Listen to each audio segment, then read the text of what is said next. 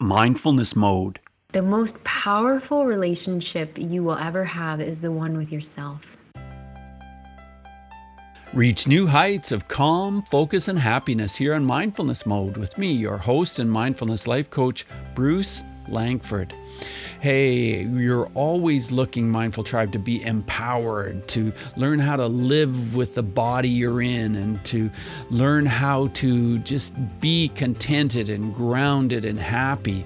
And this is a great day because you're going to learn more about that from my guest, and she's a beautiful, smiling, happy, positive, bubbly, upbeat personality because we've already been chatting for a few minutes.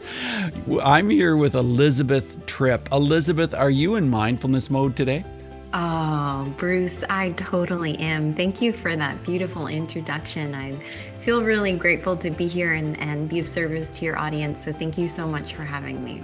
Yeah, well, it's so great to have a chance to meet you and to talk to you. And I think it must be just fantastic living in New York City or New York, wherever you live near New York City. I'm not really quite sure, but that always seems very sort of like, wow, you're living the big life. Do you live in New York City, Elizabeth? I used to live in New York City, Bruce, until this past March of 2020. So last March, when the corona pandemic hit, I had this inclination to travel out of the city, take a step back, take a pause, and go back to my roots in upstate New York. And so over the past year, I've actually been a little bit outside of the Albany area, just really regrounding and centering myself in nature, in the quiet life. So I lived 12 years in the big city, and now I'd say I'm enjoying my life in the country. So we'll see how long we'll be here and what life has in store for me in upstate New York. Oh, that sounds very awesome. I live in the country myself, so I get outside for an hour.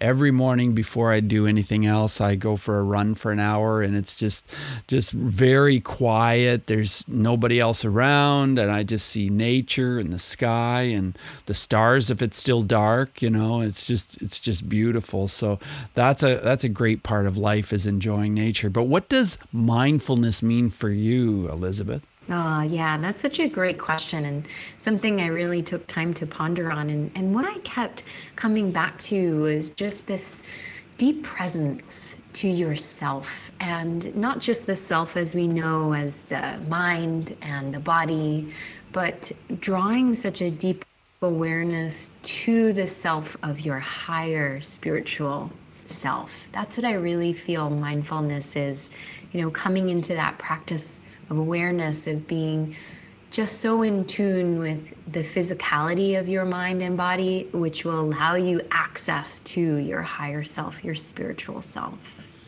Elizabeth, I want to share a bit more of your bio with Mindful Tribe because they really want to know about you. Elizabeth is the owner and founder of Live Life by Your Design. And that is a premium coaching practice that guides entrepreneurs, visionaries, coaches, and healers to be empowered to live and build lifestyles that they love. And she teaches her clients using gifts and the lessons she's learned from her own personal soul's journey. And she teaches you to live with the body you're in, to learn to love the body you're in. And I think that's a fantastic thing because a lot of people don't feel that way. Elizabeth is a registered dietitian nutritionalist, and she holds a master's degree in nutritional sciences. And she is a transcendental meditation coach. And she works with people in past life regressions as well. And so this is really a lot of interesting things to talk about. Tell us how past life regression has helped you to connect with your clients and help your clients transition into a better place. Yeah, well, Bruce, the way I see it is, this isn't just our first time around the rodeo, So as spiritual beings inside of a human experience, we've come to our life journey to learn and grow. And often in one journey, in one period of life, right, from a birth to maybe 80 or 90 or 100, we will go through several different kinds of experiences and have all different kinds of opportunities to learn and grow, but there's still always more to see and understand. So as the spirit transitions from the body, just like how a car's engine may die and we have to go to the car dealership and buy a new one, we as souls leave our physical form and head back up to another realm or dimension. And we ourselves then look at, well, what kind of body or car would I want to ride in my next life? Bringing with us the experiences we've had from other lifetimes, from other journeys we've been on in our physical form. We will bring a collection of those experiences into our next life, and we'll pick a car or a vehicle, as we such refer to our bodies, that will help us maximize our learning and growth. And oftentimes clients will come to me and say, in this life, I've really struggled with this problem. And an example could be saying no or setting boundaries or, feeling like I'm responsible for other people. And we will look into the current life journey and into the experiences that they've had thus far in their life. And we'll see if there's anything that's congruent with what they are experiencing in their own perception of themselves, their life, what's going on.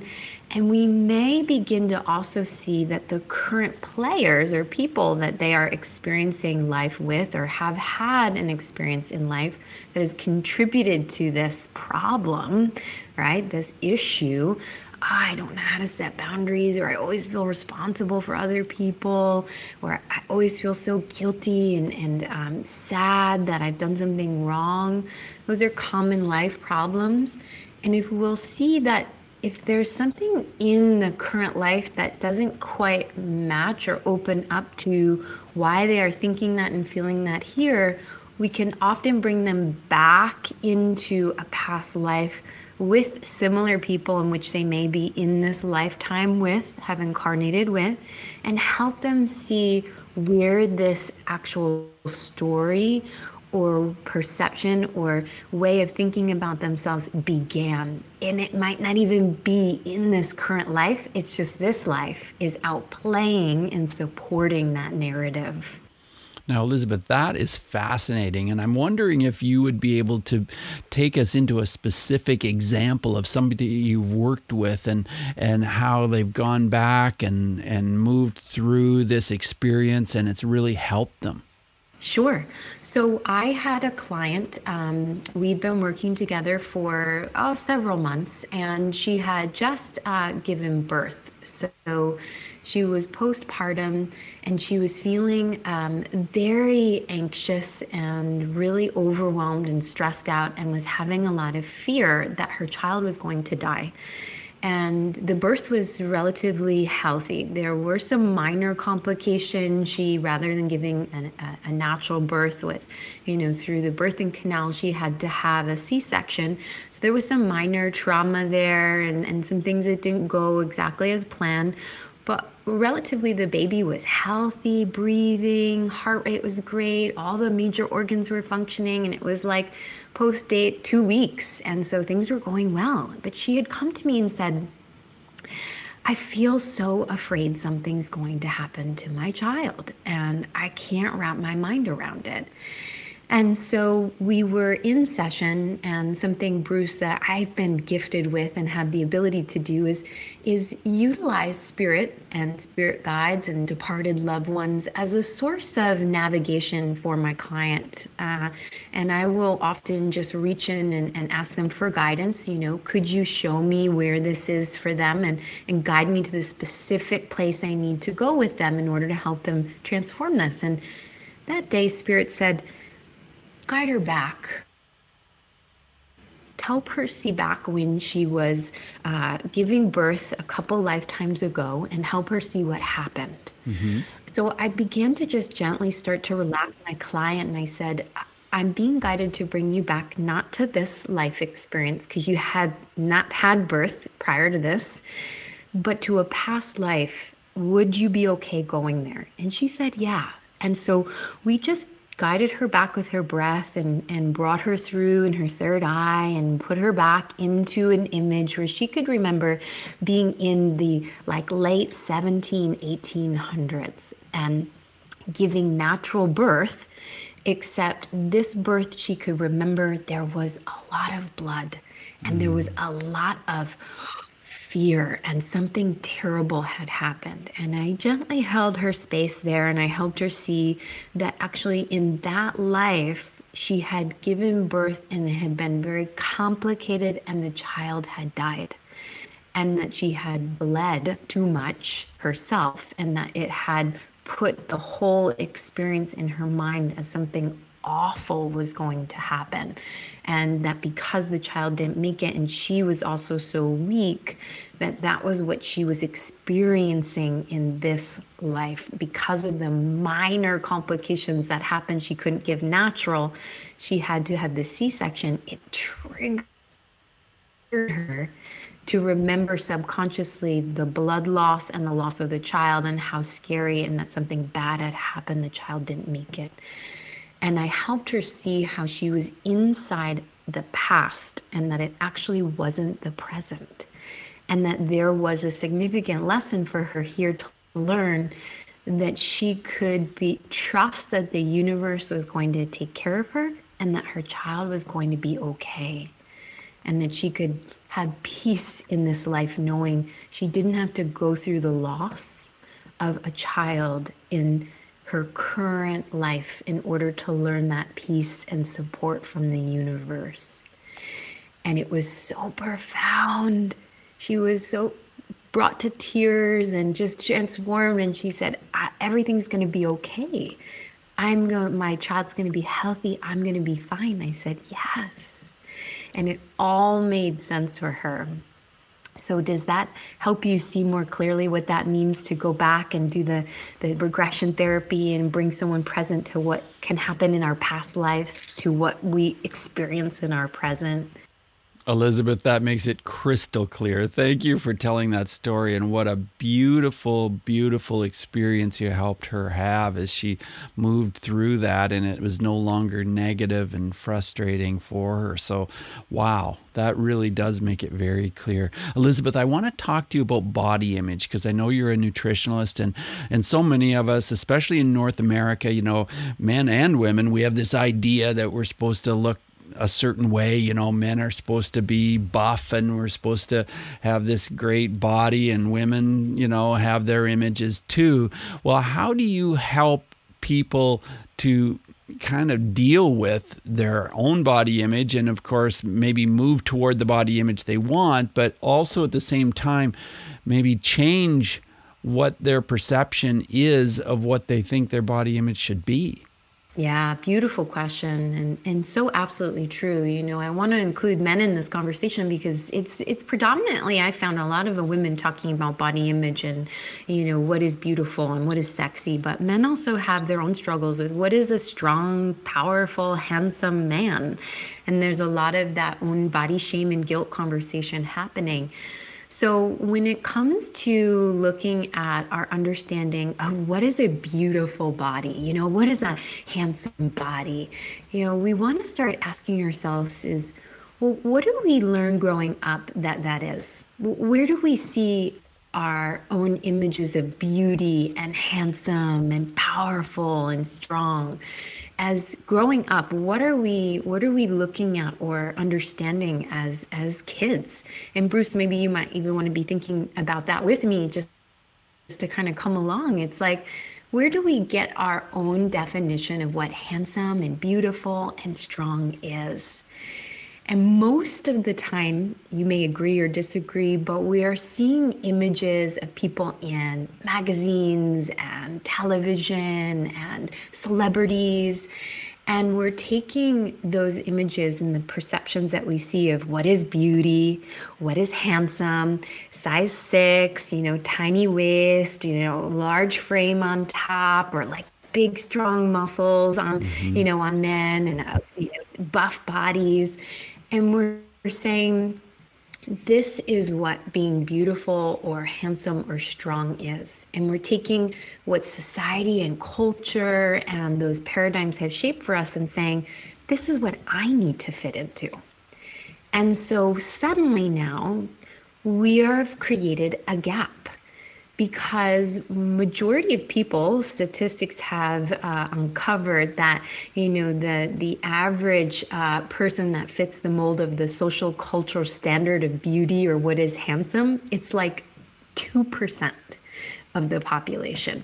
And most of the people that fit this standard have shaped themselves with technology, like, plastic surgery or getting things nipped and tucked with themselves. So the classic shape that would be considered beautiful or handsome, only 2% of the population actually fits that mold. So now we have 98% of people who feel what about their body, Bruce? Yeah, what about their own way they look? Who feel negative, who feel frustrated, who are having this anxiety, ongoing anxiety, because they're not like 2% of the population. Wow, that's a great way to put it, Elizabeth.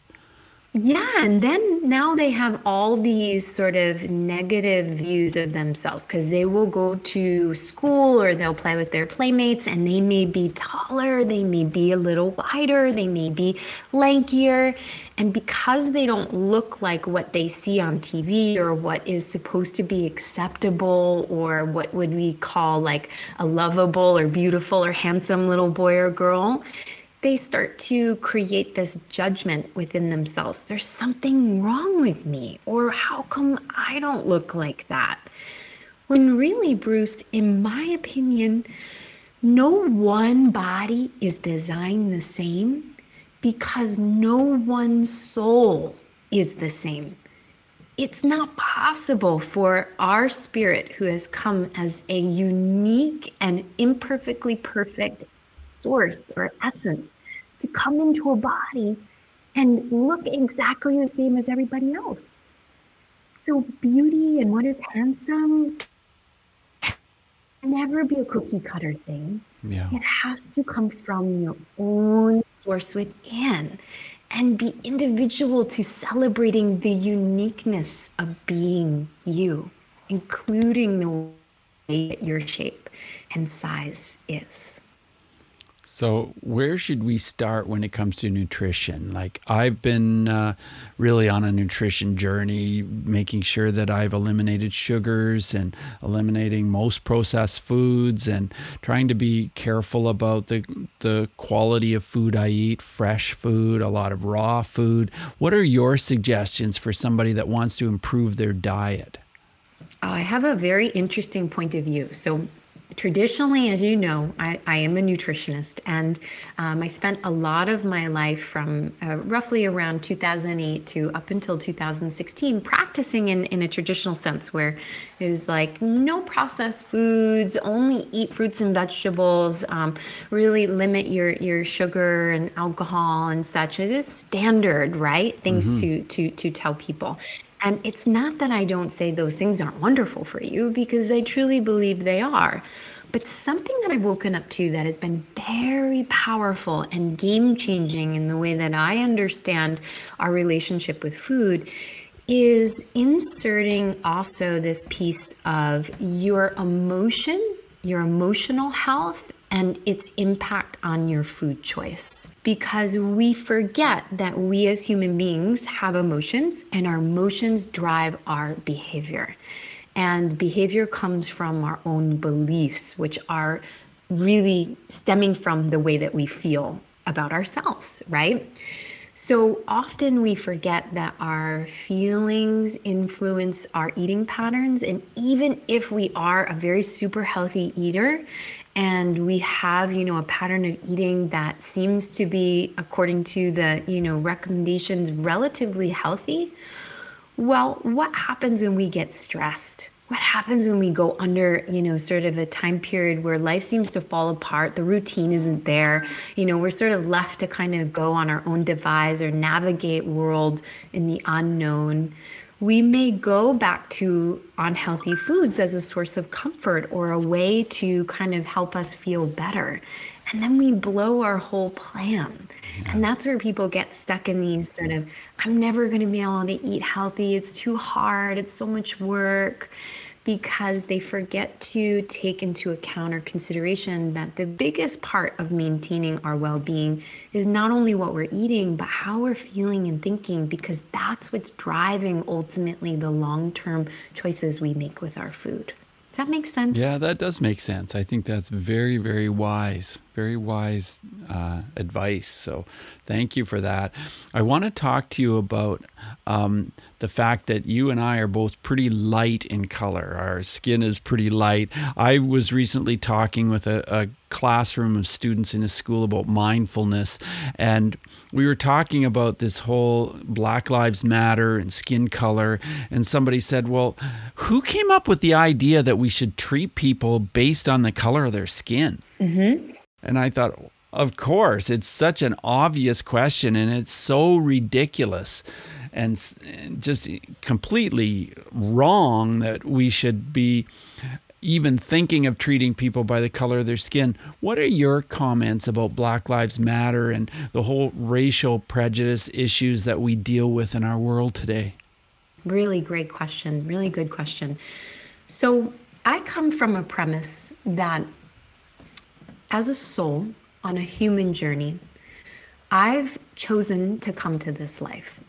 And I've chosen what kind of body I'm riding in. And so I come from the understanding and the premise that everybody on this earth journey has that same choice, that they have chosen to come to this earth journey and they have chosen to ride in the body that they're in. Now, just taking a moment to digest that and just let that settle in, a question may come, but well, why would I choose this body with this color or in this location? And so there comes my second premise, which is the soul chooses the body and the location and the family for a purpose, for a good reason, for it to experience necessary things that will unlock or begin to open up important lessons for that soul to learn. Now, body, shape, size, and color can lead us to have experiences in our life that can lead us to have hurt or pain or go through suffering. And those things, yes, as human beings, we say can be bad and can be awful. But on the other side of that hurt or pain, there is a potential and opportunity to gain wisdom within yourself and get to know who you are beyond just the physical part of you, beyond just what we see in our human eye, the color of our skin, the way that we look, and can open us up to understanding more deeply who we really are and how we want to think about ourselves and the way that we see our life and the reality in which we live. The third premise I would insert here is that the way we think about ourselves is the way we will see our life. And that we want to, even inside these times where there is a ton of talk and information about racism, to educate ourselves as to what people are going through and what they are thinking and what they are feeling. And when ready, help them also understand in the bigger picture of the spirituality of themselves, what it could mean for them as they go through any of those painful or hurtful experiences themselves. Yeah, thanks for those words. One of my mantras includes the words, I see everything and everyone with compassion.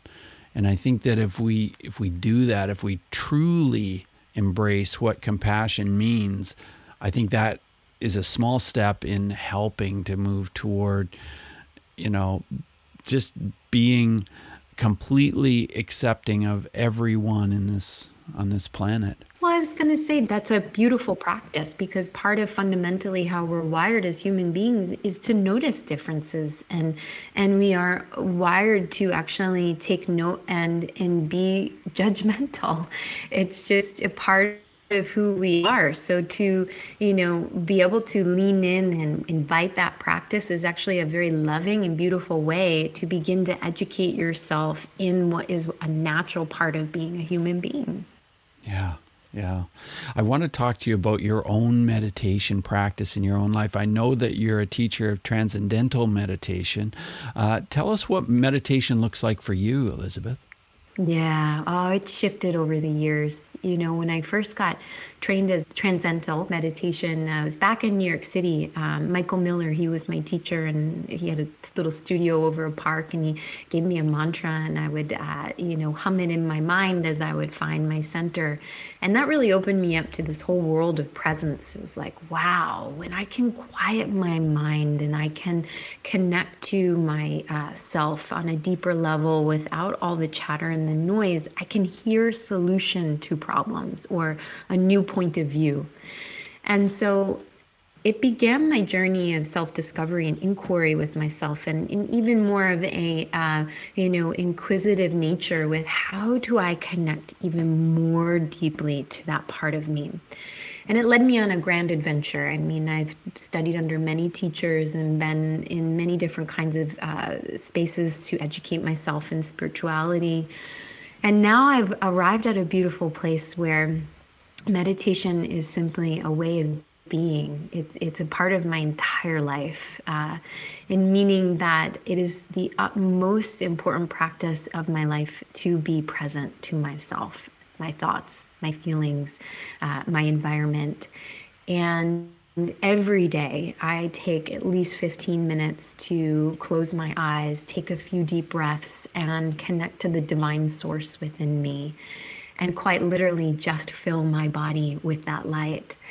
And as I do that, then I'm able to source my own sustenance and my own feelings of well-being from that place, and be able to really be aware of how I, in my own thought and my own feeling, can direct my life. And so I make that a daily practice.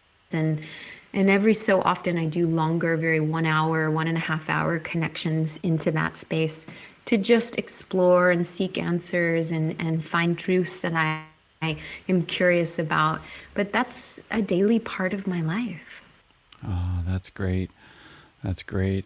I want to ask you about the topic of bullying. Do you have a story about bullying where mindfulness would have made a difference? Absolutely. I really appreciate that spin on that, because I was bullied as a kid, actually. Oh, were you? Yeah. I was an overweight kid, so hence why I had so much interest to go into nutrition. Mm-hmm. Being a very sensitive, empathic girl growing up, I could feel everybody's feelings, Bruce, and I had no idea what to do with it all. It was like, what do I do with this overwhelming sense of, I know what everybody's going through. Wow. And because my parents, it was really wild. And because my parents weren't equipped to necessarily nurture this kind of empathic child, and it was perfect for me, but at the time it really led me to seek comfort with food. It's like, okay, pack on the food to help me feel better, but really pack on the pounds as I did that. So I'll share my own personal story of bullying, because I think in retrospect, if I had mindfulness or had the capacity to be able to tune into and understand what to do with my emotions, it could have transformed the outcome of what I experienced. But nonetheless, it was all for a good reason. I went into middle school after a couple years of, using food as comfort and continuing to do that in middle school. 175 pounds. I was 5'6", so I was bigger than the other girls, considering I'm 13, and most girls that age are maybe 95 or 100 pounds, or maybe 115. So I was like, a decent 50 pounds more than them. And the boys in my class made it very apparent that I was different and that I looked different. And they teased me from the 6th grade to the 8th grade. And they would do things like put notes in my locker and whisper, things in my ear like you're ugly and you're fat. And it was really hard for me. It was very painful because here I am thinking I'm already weird. I can feel all these things, and now I don't fit in. And I'm not lovable. I'm not liked by my peers. And so at the time, I went really deep inside, and I really hid the pain I was feeling with food, and then also making a choice not to eat. It was really fascinating to look back on, but I went from stuffing my feelings in to then suddenly making a choice and saying, I'm just not going to eat. I'm not going to feel. And I lost 60 pounds in I don't know, it was 18 months. So by the time I went into high school, I was a completely different looking human. I was skinny. People liked me. They said I was pretty. And I had no idea how to handle it. Because in my mind, Bruce, my dialogue was, I'm ugly. How is that true? So if I had been able to be connected with people who could provide me with tools like being able to, first and foremost, in the beginning, be in touch with emotion and know that emotion is a normal part of being a human, and what to do with emotions and how to let them out, I think it would have produced a child that could have been more empowered to be able to stand in herself and make better choices with food and her body, and speak up for the experience that she was going through, because I didn't tell anybody about what happened to me. So that would have been very, very useful, as well as helping a child notice their own reaction to other people's opinions, and not having to necessarily take the truth of a young boy and make it define that girl, and really live in the image of somebody else's opinion of somebody that they made about your body. That would have been really helpful for me, because I lived a long time, no matter what I did, thinking I was never going to be beautiful. I was never going to be something that somebody could admire. And that was from that experience in 7th grade. Wow, thanks for being vulnerable and sharing that with us. That sounds like a really tough journey that you went through. It was beautiful, though, in retrospect, because, Bruce, those boys shaped my life, and they actually led me to every single relationship I had thereafter. And what brought me to this place of awakening was literally a relationship I had 5 years ago, and was just so awful in its back and forth and treachery, that I recognized my insecurities and my dependence on other people's opinions and what they thought about me was the sole reason why my relationships didn't work out, and why I felt so bad about myself. And it all stemmed from the teasing. So I almost feel great. Well, I'm going to say I do feel grateful for those teenage boys, because they brought me on my path. Wow, what a great way to look at it. Wow. Elizabeth, as we move forward in the interview, I want to ask you 5 quick answer questions. So just 30-second answers are perfect. The first one is this: who is one person who has been like the most powerful mindfulness influence in your life? Oh, wonderful. My coach, Alex, he's located in Virginia Beach. He's amazing. I love him. He's such a powerful teacher. He's been my mentor for a long time. Tell me how you see your emotions differently as a result of your mindfulness practice. Oh, beautiful. Emotions are a part of the human experience, but they are not who I am. They are temporary and impermanent, and I always have a choice to decide how I want to feel and what I want to think. Very good. Very good. Let's talk about breathing. How is breathing a part of your mindfulness practice? Oh, every day, every day. You know, breath is how you connect to your physical temple, your sacred temple of this body that we're riding in. And so with breath, we can come back home.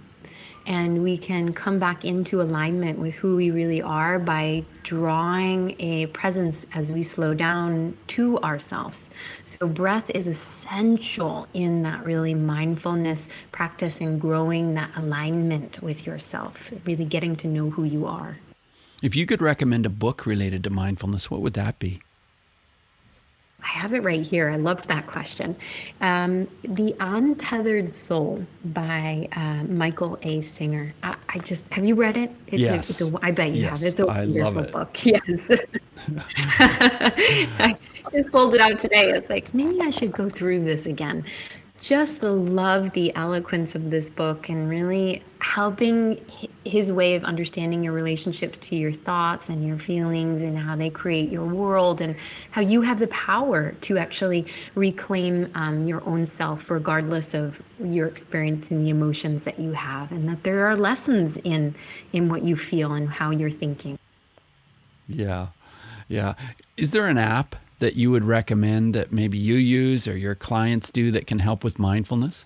Yeah, maybe you get this one a lot, but Insight Timer was the first app I ever started on. And it changed my life, really, because I would set the timer for 15 minutes and, I would do my mantra and listen to the sounds, and it had this sort of gamification where you'd get stars and you'd go all these levels. And so I was like, yes, I want to keep doing this. So it was a real motivator for me because I got all the stars, and then I could feel really good about myself mentally and physically.